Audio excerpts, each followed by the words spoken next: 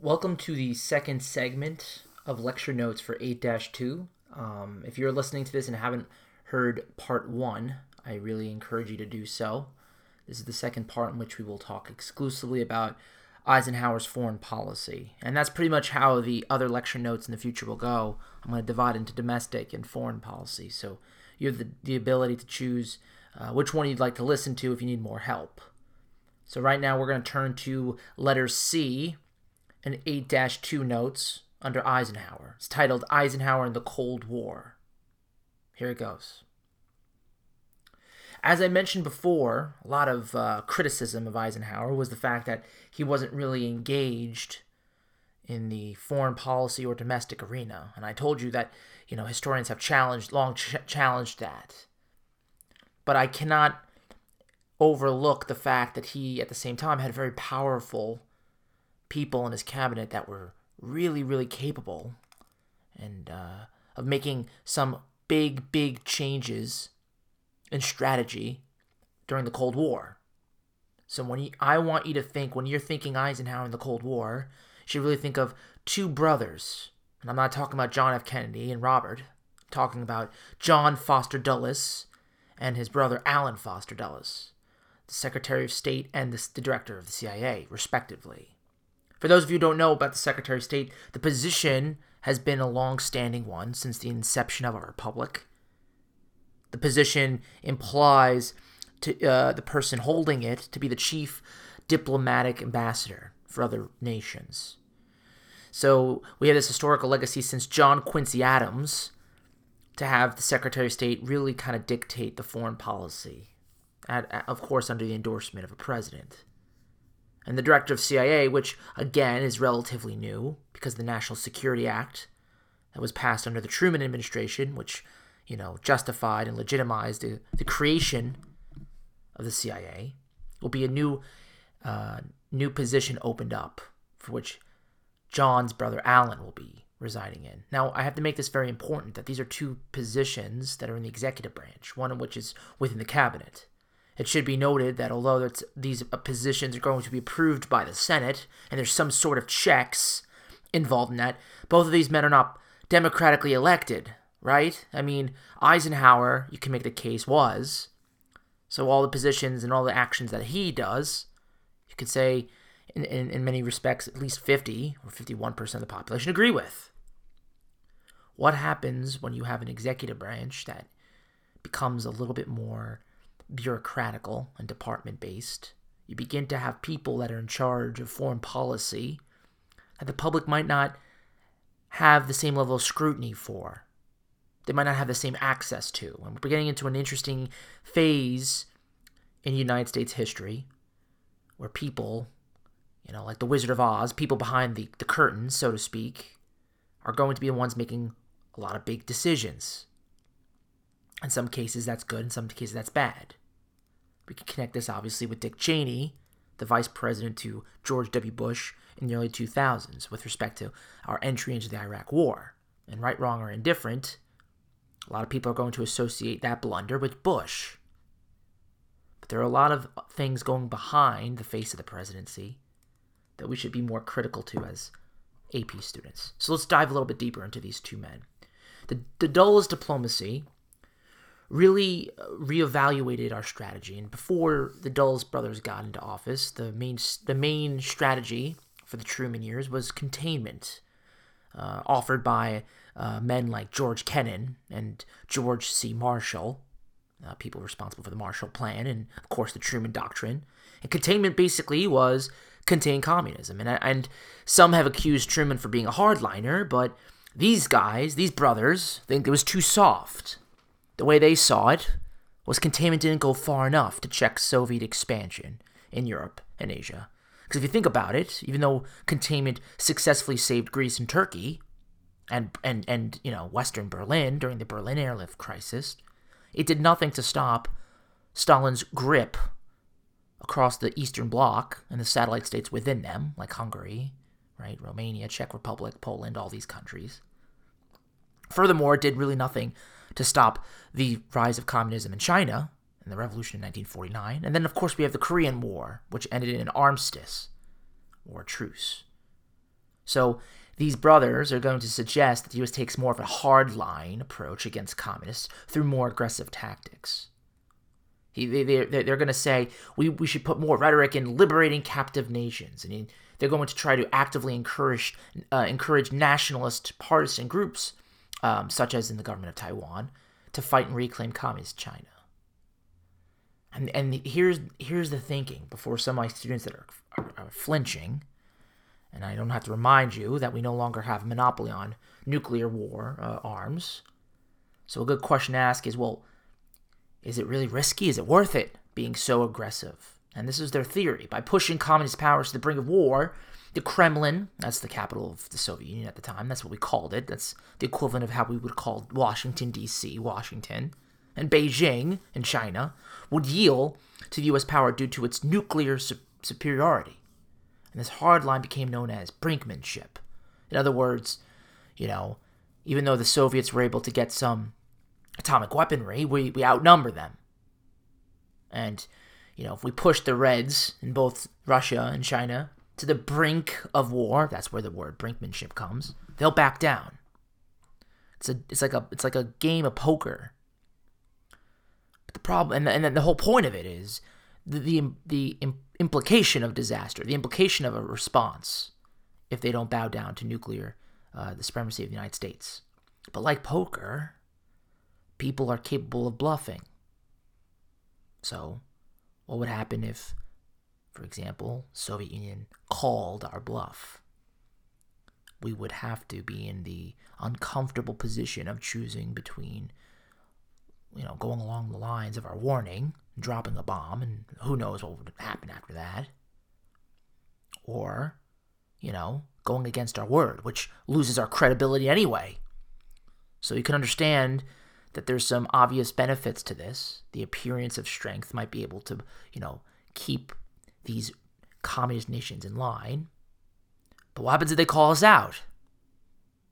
So because of this is going to be, one of the key elements or reasons for the proliferation of the nuclear arms race. If the Soviets know that we're issuing brinkmanship, we're bringing them to the brink of war, they're not going to back down. In fact, they're going to, expand their nuclear development programs, not take it away, despite some of the signs of both nations during the UN era, right, 1946, 1947, of trying to take back or kind of put away some of these arms. So now we're having an arms race, or we're at least getting to the point where an arms race is going to be certain. Massive retaliation. Dulles is also going to advocate spending more on nuclear weapons and air power and less on conventional forces of an army-navy to kind of support his brinkmanship.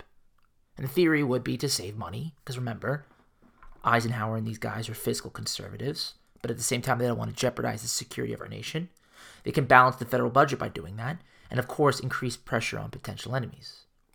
Of course, this is going to be really, really, really heavily endorsed by many Republicans who are going to support this. But at the same time, they're going to feed in to a very same industry that Eisenhower is going to warn against when he leaves, the military-industrial complex. These contracts that the government will issue to some of these manufacturers that will make, the missiles and, the chemicals that are going to be used for the propulsion of rockets, right? The air power, a lot of airplanes that are going to be made during this time. Well, the people that are going to be manufacturing all this, they're going to make a lot of money. And I don't have to tell you, or remind you of the potential for trouble if we put a lot of profit or motivation behind an entire industry for making weapons. When there's a financial incentive, people in these key industries, especially in our, republic, when we allow lobbying, they might be able to pressure senators or other congressmen, to support war if and when the time comes. So we're going to see that. We're going to see a lot of protesting going on about the military-industrial complex by the 1960s in the Vietnam War. But the idea of brinkmanship and mass retaliation is based on what will later be known as mutually assured destruction. And it goes like this. Even if the Soviets and the Chinese build weapons, the Chinese don't have weapons yet, But even if the Russians have the atomic weapons, and even if, they bomb us, well, we can wipe them off the map as well. And the idea is that if we both have the ability to mutually destroy each other, ironically, it will create for a more stable world arena, because both of these countries are going to look for alternatives to check each other's political influence. In other words, if I have a big bat and you have a big bat and we are both capable of destroying each other, perhaps we will find indirect means of undermining our credibility and world standing in the world community. And this is what's going to lead to a lot of proxy wars. So ironically, brinkmanship in a sense works. It creates this, stability, even though a lot of the Americans are terrified at the prospect of the Russians getting the bomb. But we have to understand that they're humans too, right?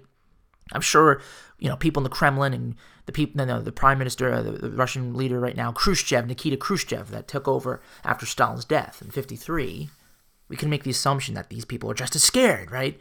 Their news outlets are probably talking about the impending bombing of American attacks on their cities. So, we like to think that there's just a scare on our end, but the Russians are equally as really nervous. But again, we're going to move away from blowing each up to making more of a chess game. And I'm not saying that's a good thing or bad thing. I'm just telling you, it makes things more complicated. It'll justify our entry into several regions throughout the world, such as Southeast Asia, the Middle East, and Africa. And to connect it to today's time, all the problems that we have with terrorism and all these groups that hate the West or, America and what we stand for, it could really be boiled down to Cold War politics.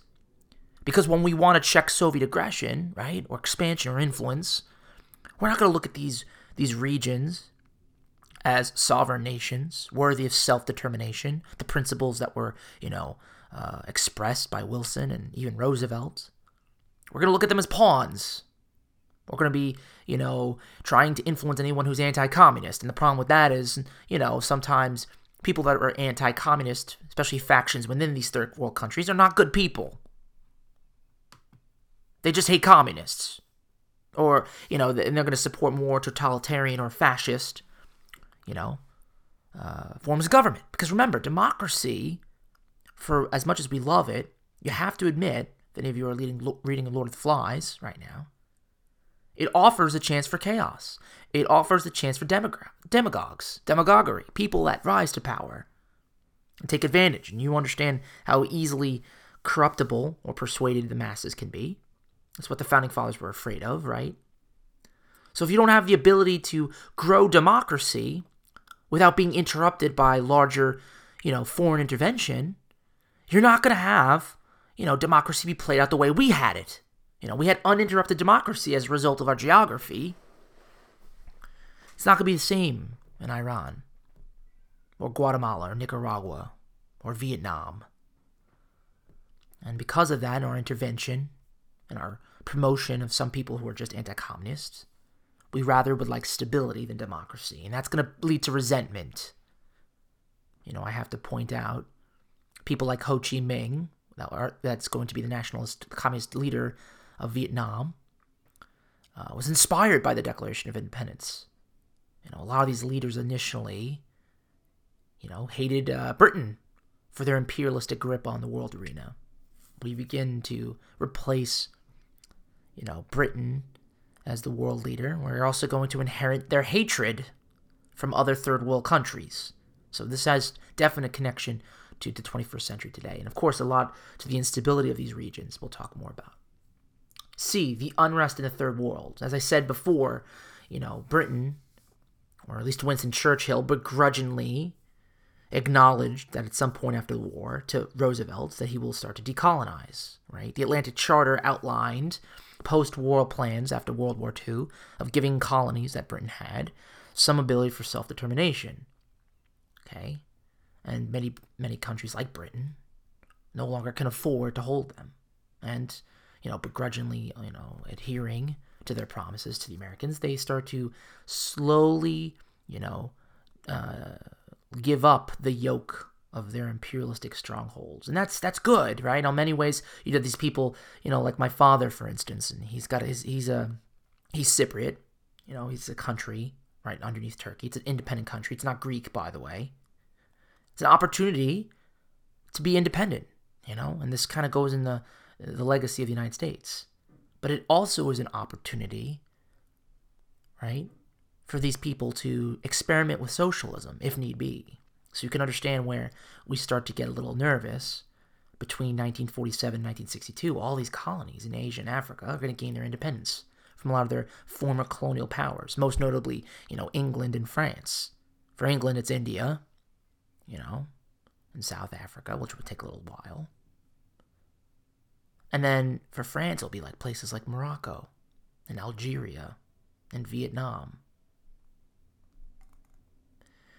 The Dutch, of course, are not going to be free from this as well. We have the idea of, Indonesia being free. So just look at your notes from 1947. We got India and Pakistan, which at this point is one nation. We're going to talk about, if you remember world history, they had to, divide it because of ethnic and religious differences.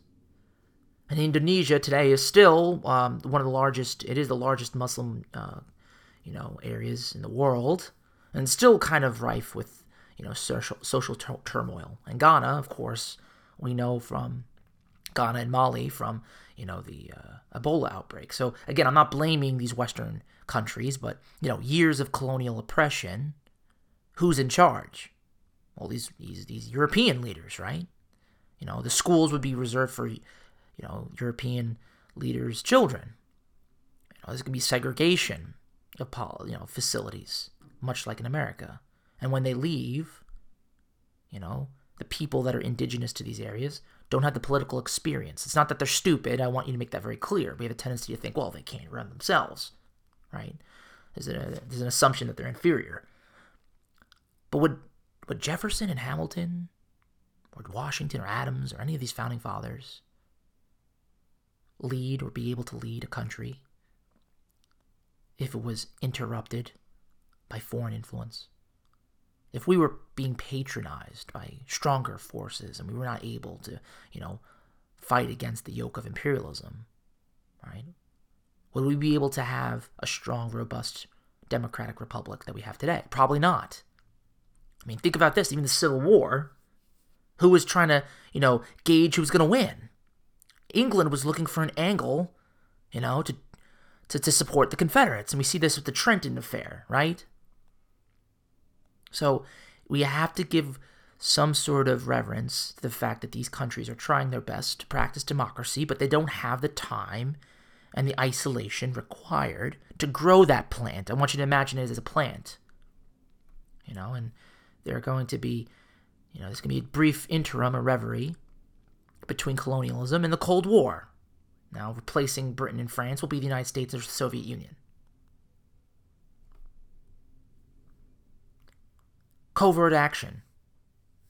It's going to be a big problem. As I mentioned before, the Dulles brothers are going to want to, refocus their efforts on checking Soviet expansion through massive retaliation. That's going to filter into covert action. Why? Well, these missions are going to be less expensive. Spies don't cost as much as soldiers. You need one man to pay off media outlets in any given region to overthrow a government that you don't like. And of course, missions would be less publicly objectionable, purely because they were conducted in secrecy in the first place. So you have a lot of, missions that you can, green light without any scrutiny by the public. Now, I want you to start thinking about whether or not that's a good or bad thing. And if you're like me, if you believe that the government is for the consent of the people, right? The people are in charge. There should be some degree of, transparency. But at the same time, I understand by giving this amount of transparency, you're jeopardizing, key information that might be dangerous or jeopardize the mission that you want to do. So I can understand this dilemma, For example, in 1953, the CIA will help overthrow the government in Iran. There's a government that will democratically elect Iran. I'm going to repeat that. There's a democracy. They were trying it out. And they elected a man named Mohammad Mossadegh, who's going to nationalize oil from the holding of foreign oil companies. Now, when I say nationalize, I mean the government's going to take over, but it sounds socialistic, right? But you can imagine if all our oil wells in Texas were owned by Chinese companies. Wouldn't it be popular with someone like Trump or Obama? Say, get out. This should be American, right? State-run. It's very popular.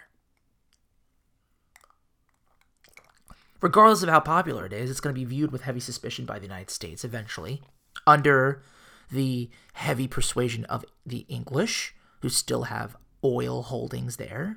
You have to understand, if they own, big parts of the property in Iran, it stands to go against their interest if this man Mossadegh nationalizes it.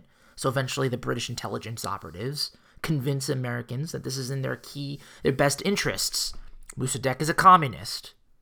So CIA, run by Teddy Roosevelt's grandson, Kermit Roosevelt, of all people, will help orchestrate a smear campaign against Mossadegh by using the Iranian media outlets. They're going to help bribe, essentially, military officials, kind of jealous of Mossadegh's power, take advantage of, internal power squabbles to oust him. And then we're going to put up a person known as the Shah. It's the word for monarch, right, in that area. And again, here's the irony here. We're a country that promotes democracy, yet we don't want it. Because I said before earlier, democracy, right, there's a chaotic element to that, especially for countries that are just trying it out. So we're more comfortable putting in a monarch, a stable, reliable force, especially that is anti-communist, than letting them have a go at it. And the reason why we talk about 1953, you should note this, it makes a lot of sense that the Iranians will build such a level of resentment for this intervention that in 1979 they're going to launch a revolution known as the Iranian Revolution. But unlike our revolution, that was fairly moderate and came up with a wonderful democratic republic, they're going to support a political system that is not associated with the West. Because remember, they're looking at Western ideology. Democracy is a sham. They tried it, and bigger powers got involved. So they're going to embrace the radical sect of Islam, or one of the branches, a radical sect of Shiite Islam, under the leadership of a cleric named the Ayatollah Khomeini. He will establish pretty much a theocracy in Iran that we see today. So we can understand why now Iran, calls the United States the Great Satan because of our involvement there during Cold War.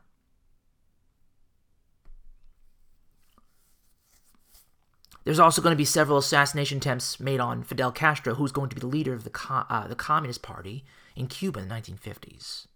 That's not going to, be ignored by him. He knows that the United States has something to gain to his ouster, which is interesting because prior to his involvement in the government, we were kind of neutral on the current governor or leader of Cuba, Batista. He's kind of a dictator, corrupt, in bed with some of these crony business leaders that are American and Cuban, at the expense of the poor, which justifies the rise of Fidel Castro, which, depending on who you talk to, was democratically or popularly supported. So every time the CIA attempts to assassinate him, various ways, by the way, they come up with very clever ways. One in which was, to pay off the mafia to do it, because there's a lot of holdings and casino dealings that the mafia had in Cuba, because it was unregulated. There was others of poisoning his cigars, and, then we moved on to other things like, maybe we don't have to kill him, maybe we just have to get rid of his charisma, has some sort of chemical that can, get rid of his beard, because a lot of people in the CIA really thought that the power lied in the beard, which, as a beard holder myself, I could see some truth to that. But you can see, again, the more we begin to meddle in the affairs of others, starts to build resentment elsewhere. And for those of you who say, so what? Well, we can't piss off everybody in the world. It stands to show that coalition, especially against our true rivals, stands to hold some good heavy water. We need to make sure that we do that. And are we not trying to check Soviet expansion? By annoying these third world countries, we're not doing well enough to kind of acknowledge the position that they're in, treating them as pawns. We're not doing ourselves a favor in terms of security interests. I can't like overstate that this will have some sort of connection to the Bay of Pigs invasion. And of course, the Cuban Missile Crisis, which we'll talk about later.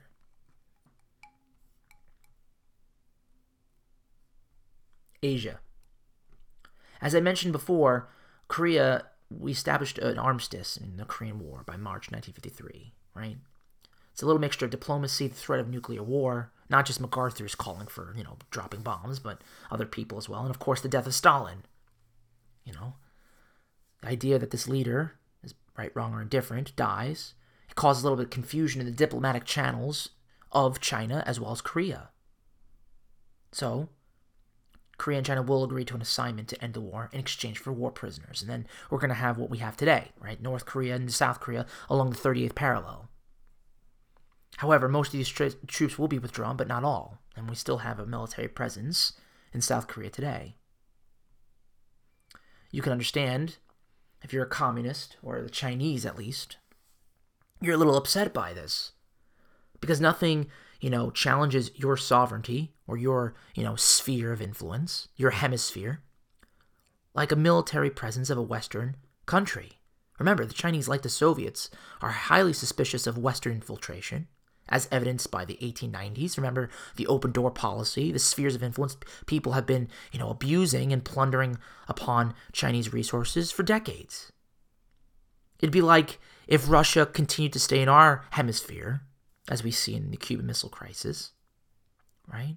They may have not explicitly said anything, as strong as the Monroe Doctrine, but if they had something similar to that, I could imagine why. They would view, America bases as a threat. We also have bases in Japan and the Philippines. So you can understand there's tension that's going to be happening as a result of this. Right, wrong, or indifferent, you have to see it from their point of view. Perhaps what will be the most, tense conflict will be the fall of Indochina, right? It's already established that the Chinese will be communist. Japan is already going to be westernized. South Korea is already done, saved as a result of containment under the Truman administration. But when Japan acquires the French colony of Indochina during World War II, the French will desperately try to retake control of it, of the region after the war, right? So the question of Indochina was kind of in question since World War II.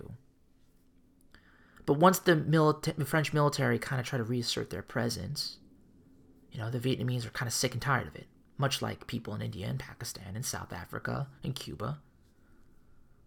They're sick of, an imperialistic stronghold or foreign intervention. So it's going to call for more nationalist and communist leaders like, as I said before, Ho Chi Minh. Our position, as always, we would rather want stability than democracy, the chaotic elements that come from democracy. So in 1950, we're going to send aid to the French forces to keep the colony. And USSR and, of course, China have such a strategic interest to aid Ho Chi Minh and the rebel forces. Remember, chaos is good, for them at least. Socialism is still quite an attractive ideology, despite the poor application of both of those countries to it, right? In 1954, the French forces will surrender to the leader of Dien Bien Phu, to Ho Chi Minh's forces, right? The French will ask Eisenhower to interview, but he refuses, which is very interesting. Some historians have contended that the fact that he did not intervene when he did just only kind of pushed the conflict further in the 1960s under Kennedy. Some applaud him for his efforts for not getting involved, right?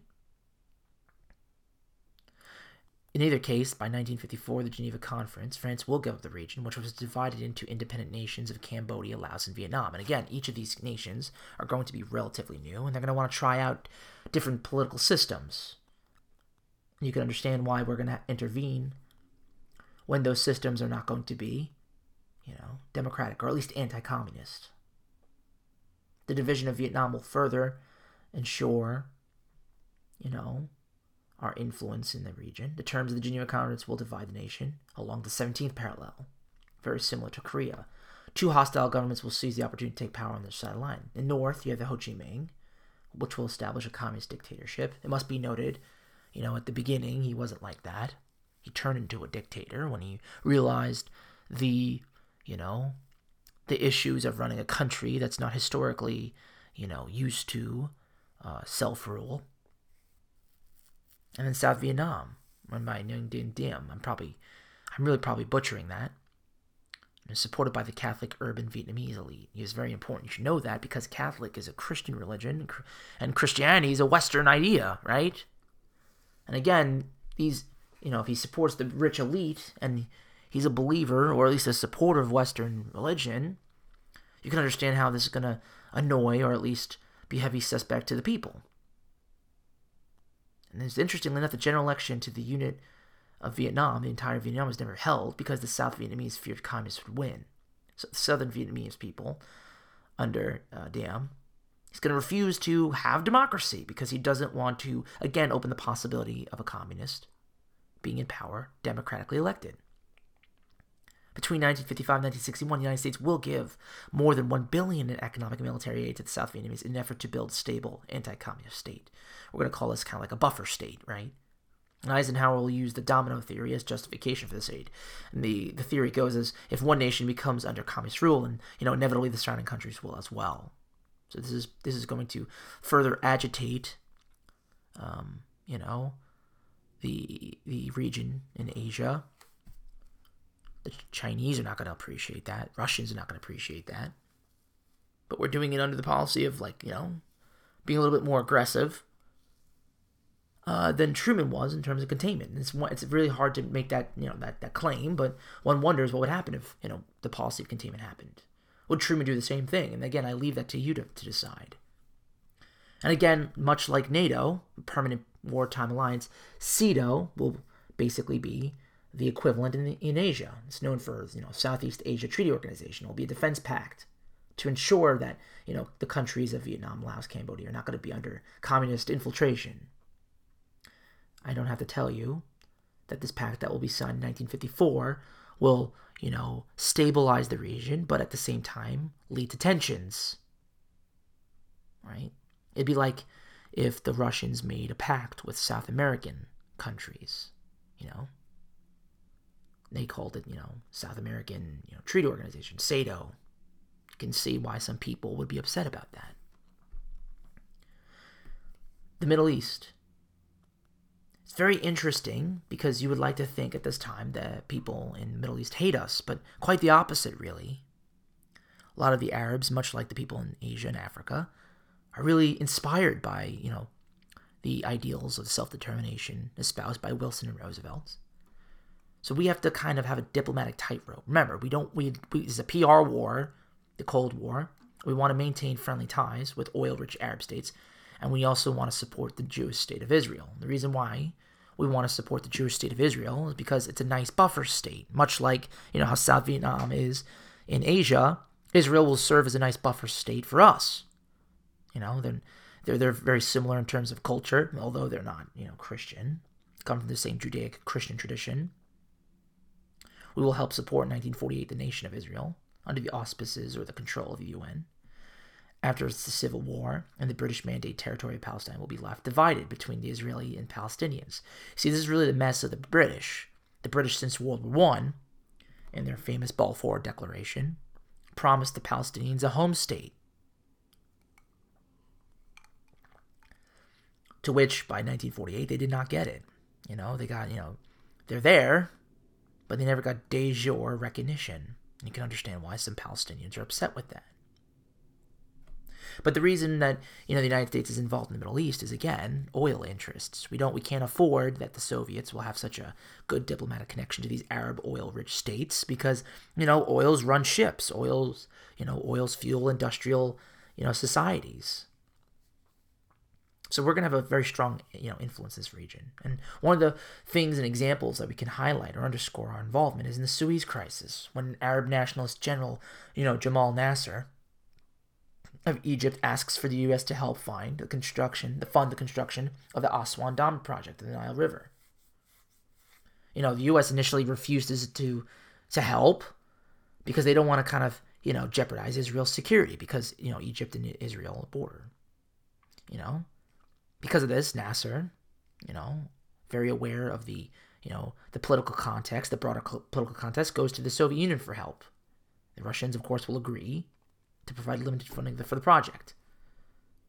This is a perfect way to check United States power for Israel. 1956, Nasser, will escalate tension by seizing and nationalizing the British and French-owned Suez Canal that passed through the Egyptian territory. You have to understand that this loss of canal will threaten Western access to the Middle Eastern oil, and particularly for the British, who, historically used this not only to gain access to the Middle East, but also to, ship goods to their crown jewel in India. Eisenhower will be infuriated about not being, alert to the attack.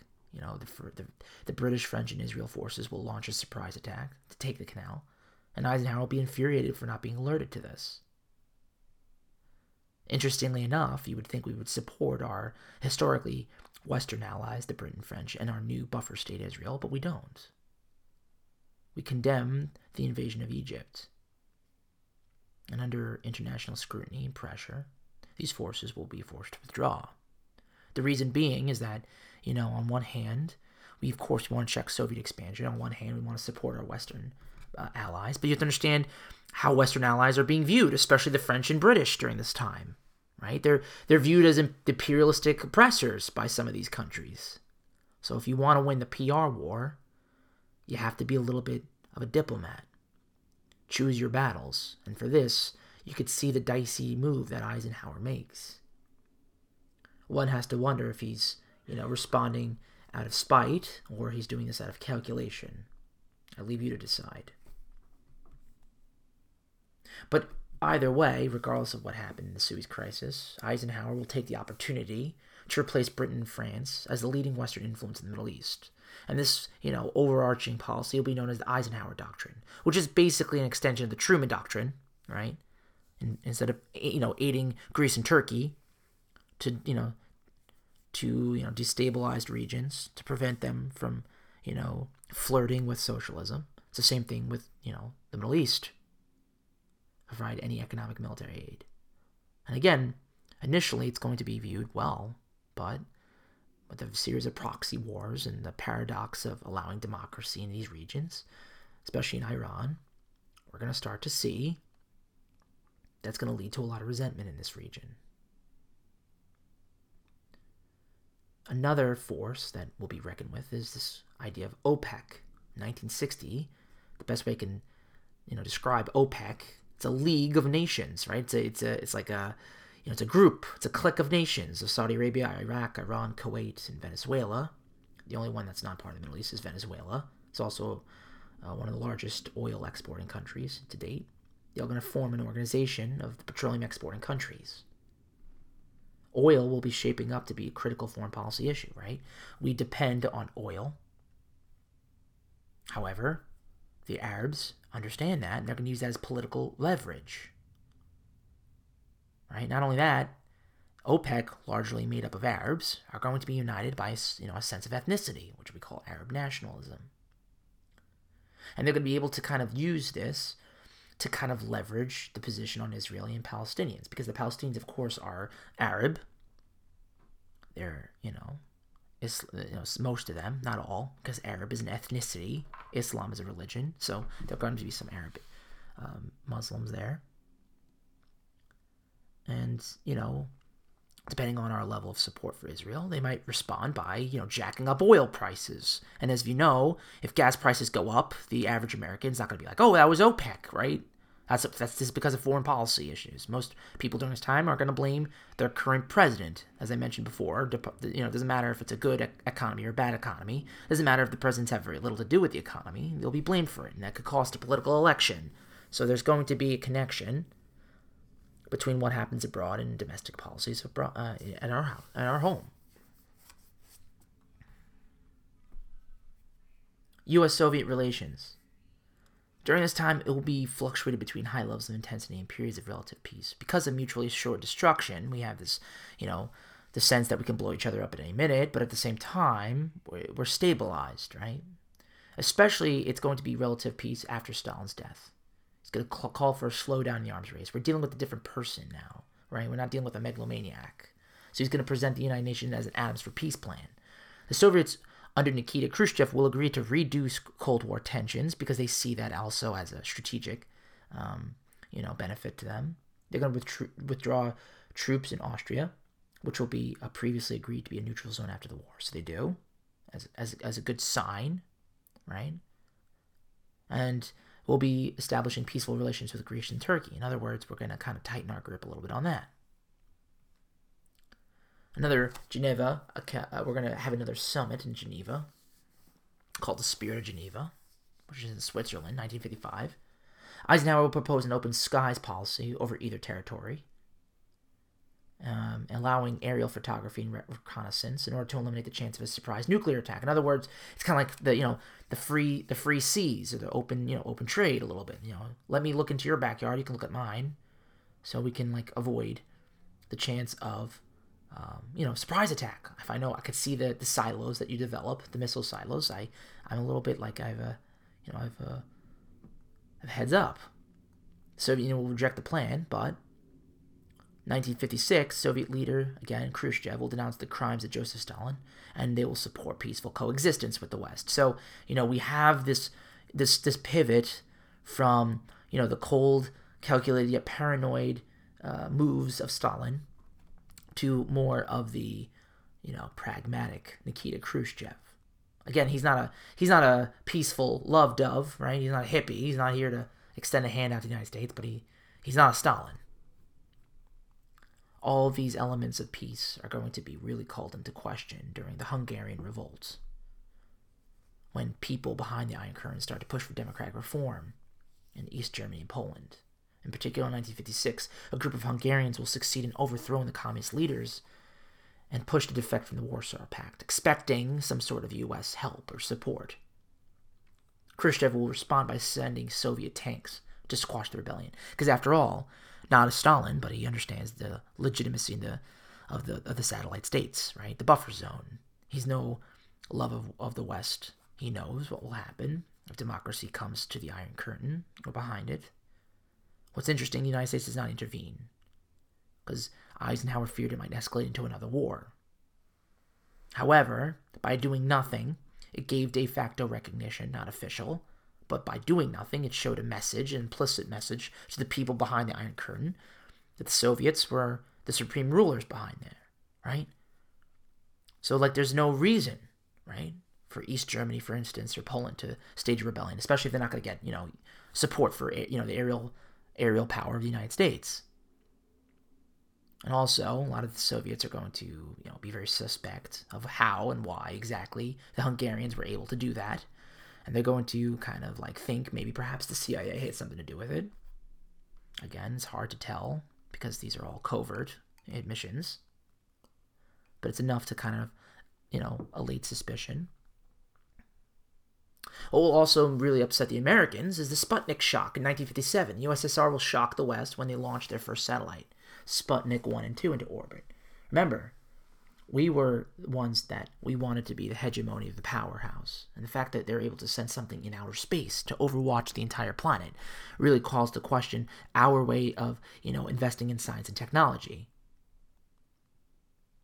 To really add to embarrassment, we have attempts to duplicate this Soviet achievement, and it's going to fail miserably because we have some government officials are going to accuse the school systems of not supplying adequate math and science programs. And we could see this, today, when American children fail international PISA scores. These are assessments, that all countries or most participate in. We are usually scored pretty low, and who's to blame, right? The teachers. And we have to compete with China. We have to compete with our rivals. And how are we going to do that? So there's going to be an emphasis on science, math, and engineering at the expense of art and the humanities, which I think, and it's just I'm biased, is problematic because if you don't have humanities, you don't understand history. You can make all the science and technology you want, but you might make something, tools that will blow each other up even more so. But it doesn't matter. 1958, in response to this crisis, Congress will pass the National Defense and Education Act, which authorizes giving hundreds of millions in federal money to the schools of math and science and foreign language education. Now keep this in mind. For my constitutionalists out there, we're beginning to see the proliferation of federal monies to states, and although it's not an explicit violation of the Constitution, we know that state governments are the ones who are supposed to be running education. So keep that in mind. But when it comes with national security interests, those principles often go awry. Also, we're going to create the National Aeronautics and Space Administration, or NASA, as you know, to help compete with the Russians in the space race. So now it's not just about, the arms race, it's about the space race. This is why I call it a PR war. There's a lot more to stand and gain with the symbolism of this. Perhaps what really kind of almost escalated us into another war is the Second Berlin Crisis. We had the first one with Truman, and this one under Eisenhower. Confident by the Sputnik and the crushing of the Hungarian revolt, Khrushchev boasted that we will, quote, bury capitalism, and, tested U.S. supremacy in Western Berlin, gave them an ultimatum, a choice. You have 6 months to withdraw out of the city before turning it to the East Germans, or else. Russia is like a cat. They're trying to test like how a cat paws at its prey. It's not going to pounce right away. They're going to test to see what will the response be. U.S. refuses to yield. Eisenhower invited Khrushchev to visit the U.S. in 1959 to discuss a solution, which is good because, again, it shows firmness, but at the same time shows a diplomatic hand. And at the presidential retreat at Camp David, the two leaders will agree to put off the crisis and schedule another summit conference in Paris for 1960, which is interesting because by 1960 you have John F. Kennedy become president. And the way Nikita Khrushchev looks at Kennedy is not the same way as Eisenhower. Eisenhower, is a big, strong general from World War II, will inspire at least some sort of strength and confidence, right, and respect, albeit begrudging respect from Nikita Khrushchev. But John F. Kennedy, in Khrushchev's eyes, who grew up as a peasant in the Soviet Union and worked his way up, John F. Kennedy, who was part of the Massachusetts elite, is going to look like a rich, spoiled young boy. And we're going to see how he changes the political calculus when Kennedy comes into power, as we learn about that in the next lecture. Of course, the spirit of Camp David, as it was known, never had a chance to produce results because 2 weeks after planning the meeting in Paris, the Russians will shoot down a high-altitude U.S. spy plane called the U-2 over the Soviet Union. And it's really awkward for us because the incident will expose a secret U.S. tactic of acquiring information after the Russians explicitly did not agree with the open skies policy that he, suggested a couple of years ago. Eisenhower will only admit responsibility after they were exposed by the U-2 incident. So he's going to, Nikita Khrushchev is going to accuse the United States for espionage, will deny it, and then awkwardly they will show the prisoner. Well, how did we get this guy? And again, this is a PR battle. It's going to undermine U.S. credibility, and we're going to come across as sneaky. It's also going to, legitimize the paranoia shared by Stalin and Khrushchev that the West is constantly trying to infiltrate their sphere of influence. So it only justifies the Iron Curtain even more. Khrushchev will be angered and walk out of the Paris summit as a response.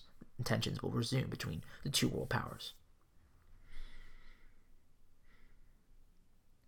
Khrushchev's not going to forget about that. He's not going to forget about the problem with U-2, and he's going to see what he can do in the other parts of the world. The chess game, right? The chess pieces are all over the place, and he's going to try to see what he can do with Cuba. But before his influence in Cuba, there's going to be a lot of internal strife within that country to begin with, right? In 1959, Fidel Castro and the communists will overthrow a Cuban dictator named Fulgencio Batista. And again, I told you, he was kind of corrupt and in bed with a lot of crony businessmen, American and Cuban alike. And Castro, like Mossadegh in Iran, will try to nationalize all the American-owned businesses and properties in Cuba. Basically confiscate all these businesses. Castro will also turn to the Soviets for support. Here's the problem. Communism is now in America's backyard, 90 miles from the coast of Florida to be exact.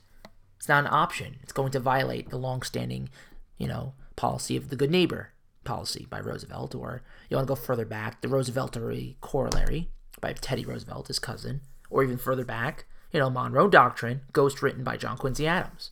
So we have a historical, that's why we have to learn about these terms, because this really, raises a lot of anxiety for people in the foreign policy arena, because we have a legacy of protecting our neighborhood. Eisenhower will plan a secret CIA operation, like he did again in Iran, to train anti-communist Cuban exiles to retake the island. Unfortunately, this plan will be initiated under Kennedy's reign, and he will be known for the president to initiate this plan, the Bay of Pigs invasion, which will be a disaster, even though it wasn't his plan. he said okay to it, and we'll talk more about why he did, why he okayed it, something that he really didn't plan. We'll talk about that later. So what is Eisenhower's legacy? Well, I leave this to you to decide, but I want you to kind of leave with this in mind. He will be claimed credit for checking communist aggression and keeping peace without utilizing the military. Okay?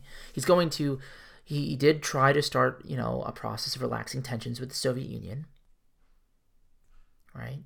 However, we can't, ignore the fact that some of the critics will argue that he helped create them in the first place, right? So he invited, Khrushchev to the Camp David to talk about the Berlin crisis, but he did nothing to kind of alleviate the tensions by, starting the U-2 incident. In 1958, he's going to initiate the first arms limitation by voluntarily suspending above-ground testing of nuclear weapons. I say above ground because that says nothing to be below ground, but at least Eisenhower, as a war man, is going to be responsible for not causing any significant wars. He's just going to greenlight a lot of covert operations. But perhaps the biggest stain on his legacy is the very thing that he warned us against. And I say it again, the military-industrial complex. Eisenhower will warn people of the growing influence of leaders in the defense industry and U.S. foreign policy. But because of allowing people like John and Allen Dulles, right, the Secretary of State as well as the Director of CIA, to, proliferate or apply massive retaliation or brinkmanship, he's going to help legitimize the military-industrial complex, right? And the arms race is going to inevitably escalate tension and bring the U.S. into future conflicts. As I said before, we'll talk about that with the Vietnam War.